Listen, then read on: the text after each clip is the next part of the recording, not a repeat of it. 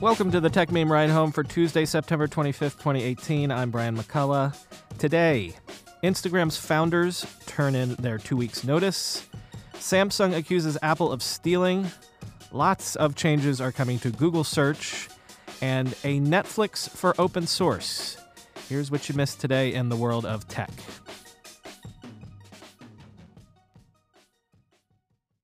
So some really big stories broke overnight and into this morning.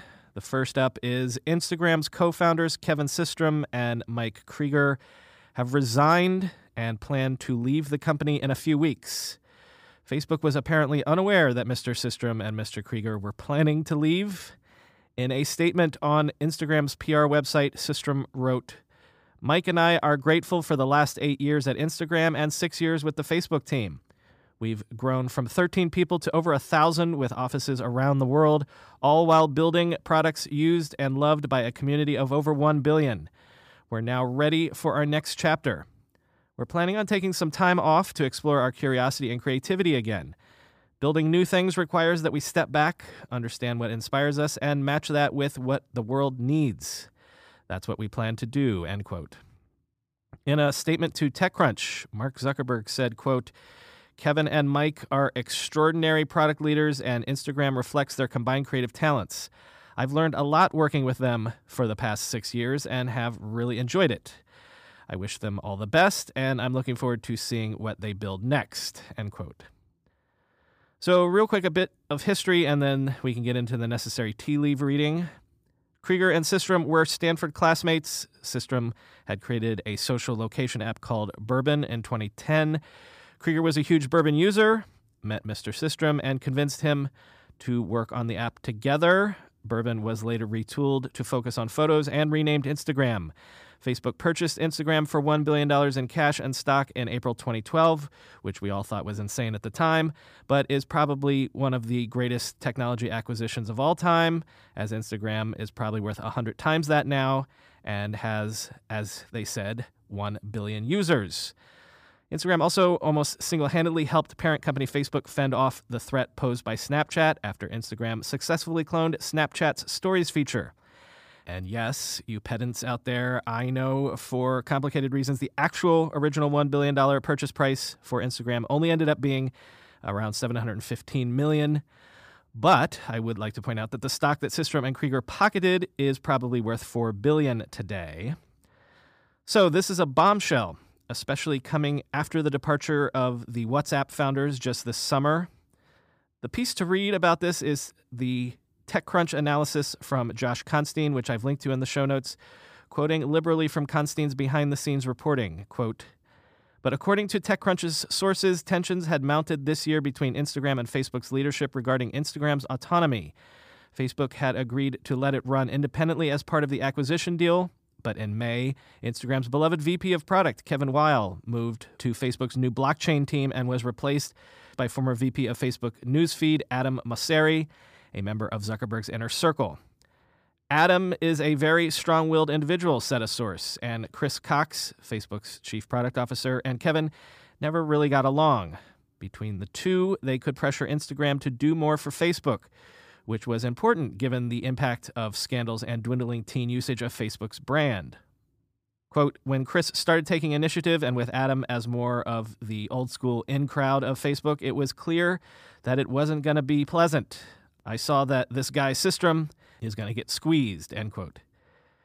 According to Constine, Systrom and Zuckerberg generally got along, but they did have some serious clashes over product over the years. In essence, according to Constine, Facebook was increasingly bear-hugging Instagram, integrating both the product and the management ever tighter into the mother company in order to lean on Instagram, both for growth and to make up for user drift from the main Facebook product. And the speculation is that that has been creating increasing tension. Over at Bloomberg, Shira Ovide doesn't mince words. In a piece titled "Facebook's Terrible Year Hits a New Low," she writes, quote, "This, my friends, is a truly terrible time for the Instagram founders to leave. The optics are terrible, first off. Facebook is trying to project confidence that it's moving past its 2 years of near-constant crises. Having the Instagram founders walk out the door shortly after the WhatsApp founders grew frustrated and did the same, does not project the image of a Facebook on sure footing, end quote. Ovide notes, quote, "It's been Facebook that needs Instagram more than the other way around, and that makes the departure of the Instagram founders a particularly painful sting," end quote. Instagram is still growing fast, Ovide notes. It's still beloved by a younger, hipper demographic. It doesn't have the public image problem that Facebook has had of late, and people don't seem to feel as bad using Instagram as they do using Facebook. And frankly, that's just me commenting even anecdotally among the people in my life. The ad business that is being ramped up on Instagram is increasingly contributing to Facebook's bottom line. And just as crucially, if the whole stories paradigm really is the new hotness in terms of social networking behavior, then Facebook, in the form of Instagram, still owns the future. As for what Systrom and Krieger are thinking, people can only speculate. Cheddar's Alex Heath tweeted, "This feels so sudden. Kevin Systrom in particular has a full speaking schedule ahead of him in coming months to rep Instagram at industry conferences. Even still, I'm told employees had been placing bets on whether either co-founder would be out by the end of the year," end quote. It can be tough to lose control of your baby, even if they give you a fairly long leash, as they did for a fairly long time in the case of Instagram. But, and this is me, Brian, speaking here, I've never met a founder who is completely 100% happy after an acquisition, any acquisition, not even once. I mean, don't get me wrong, people can think that selling out was the right decision, and even that perhaps the product or company got better thanks to the efforts of the acquirer. But no founder is ever 100% happy because their baby will never end up being 100% the product or the company that they imagined it could be. But that's what giving up control means. And as Don Draper once famously said on Mad Men, that's what the money's for. Just last week, last Tuesday to be exact, Qualcomm CEO Steve Mollenkopf told Bloomberg TV that it was likely that his company's long-standing legal dispute with Apple might be coming to an end. Quote, "The environment is such that a deal could get done," Mollenkopf said. "Traditionally, legal milestones create an environment for both parties to change their perspective," end quote. This suggested settlement talks were possible after 2 years of public posturing, wherein Apple accused Qualcomm of using its dominance in phone modems to force customers to pay inflated licensing fees, and Qualcomm in a countersuit saying Apple infringed on its patents. Well, so much for the possibility of détente, because as CNBC's David Faber was reporting this morning, Qualcomm is amending allegations in its existing lawsuit against Apple, now claiming that Apple allegedly stole source code and proprietary chip secrets from Qualcomm and then gave those secrets to Intel in order to improve the performance of Intel chips in iPhones. Quote, "Monday's filing in Superior Court in San Diego is the latest salvo in that fight, designed to put pressure on Apple to settle. But Qualcomm's general counsel, Donald Rosenberg, told CNBC the case stands on its own and would have been filed regardless of the ongoing dispute. Quote, "Unlawful use of Qualcomm's valuable trade secrets to try to help a competitor catch up irreparably harms us and must not be allowed to continue," he said, end quote. Qualcomm says that it is making these new charges after the discovery process of the existing lawsuit led it to uncover evidence that, quote, "Apple engineers repeatedly provided source code and other confidential information to Intel engineers so they could improve the performance of Intel's chipsets," end quote. At least in today's filing, Qualcomm did not provide any direct evidence in support of these new allegations, but there is reference to correspondence between Apple and Intel engineers found during the discovery process.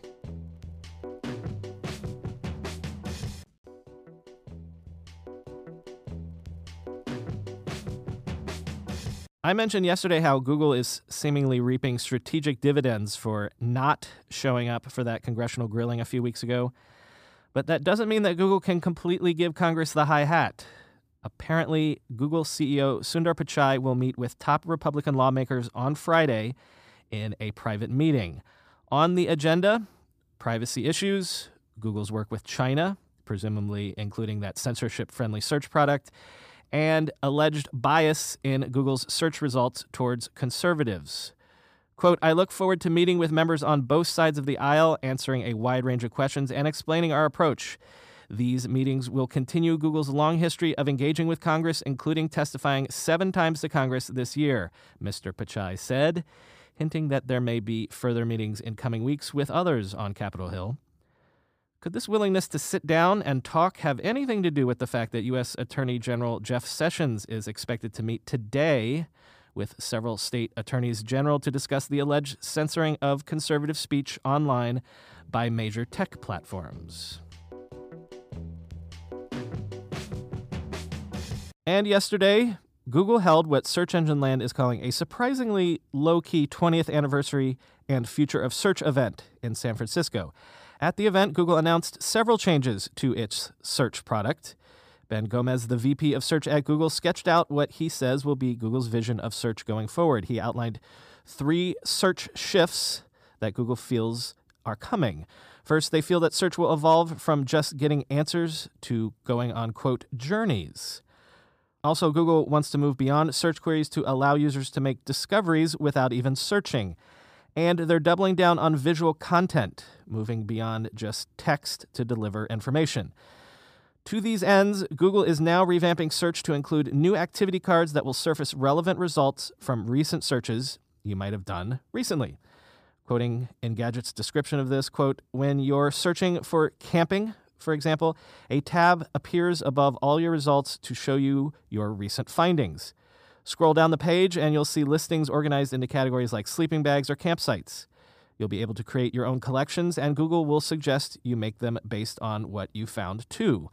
The idea is that Google will know what you've been planning and the pages you've already seen, so you won't have to repeat the tedious job of making sense of the entire internet all over again. It'll also show you search terms that you've used before, end quote. Google has also tweaked the ranking algorithm on image search to make it easier to find photos, and is adding tags on each image result that will let you know if it's an image of a product you can buy. You can also create collections of photos, Pinterest style. Also, if you browse to the Google homepage on mobile, soon you'll see a news feed called Discover. Quote, Discover will do more to show relevant content. Stuff that might not necessarily be just recent news. It will have topic links to dive deeper into the content you're seeing in the feed, and there will be a little slider on the lower left corner of each card that will let you increase or decrease the amount of news you'll see in your feed. At the moment, most of the feed is personalized, and it will prioritize entertainment and other news items based on your interactions with it, end quote. So that traditional image we have of Google, of it just being an empty white page with a search box and a couple blue text links, that's going the way of the dodo, it seems. Does anyone remember how crowded the Yahoo homepage got? Crammed with stuff by 1999. I guess if Google ever starts promoting horoscopes on the homepage, we'll know for sure that we've come full circle. On a day where we've ended up having to talk about moves by a lot of the big tech players, let's palate cleanse a bit by talking about an interesting up-and-coming startup. Tidelift has been described by Tidelift itself as a sort of Netflix for open source. The problem for a lot of open source projects is that since they're open source, it's tough for developers to earn a living keeping the projects going and iterating.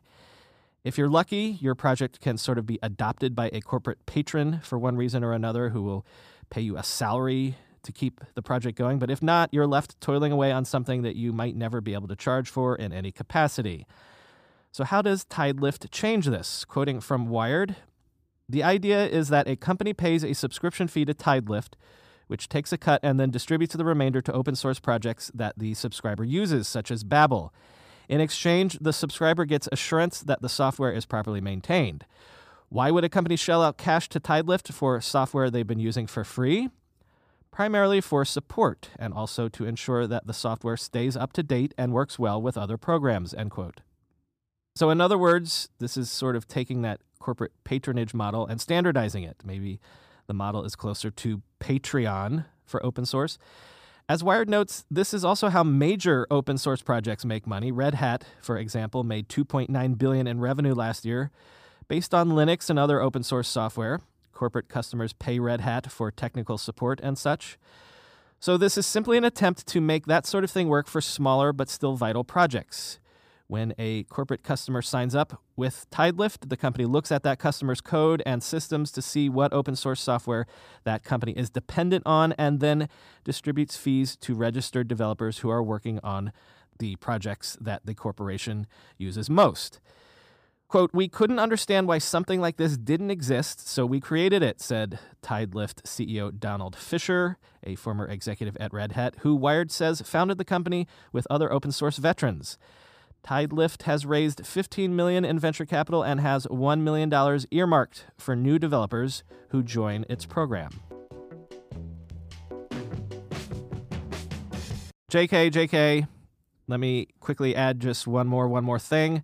Mac OS 10.14 Mojave came out yesterday, and so in honor of that, the last link in the show notes is to one of Ars Technica's famous, exhaustively comprehensive reviews of the new operating system. Quote the reviewer Andrew Cunningham, "Mojave includes the biggest and most consequential changes to the Mac's user interface, the desktop, and Finder that we've seen in years. Some brand new apps ported over from iOS, new automation features, an overhauled App Store, and significant improvements to small but frequently used actions like taking screenshots or using Quick Look," end quote. Cunningham says it's been a while since he's liked a new Mac OS release this much.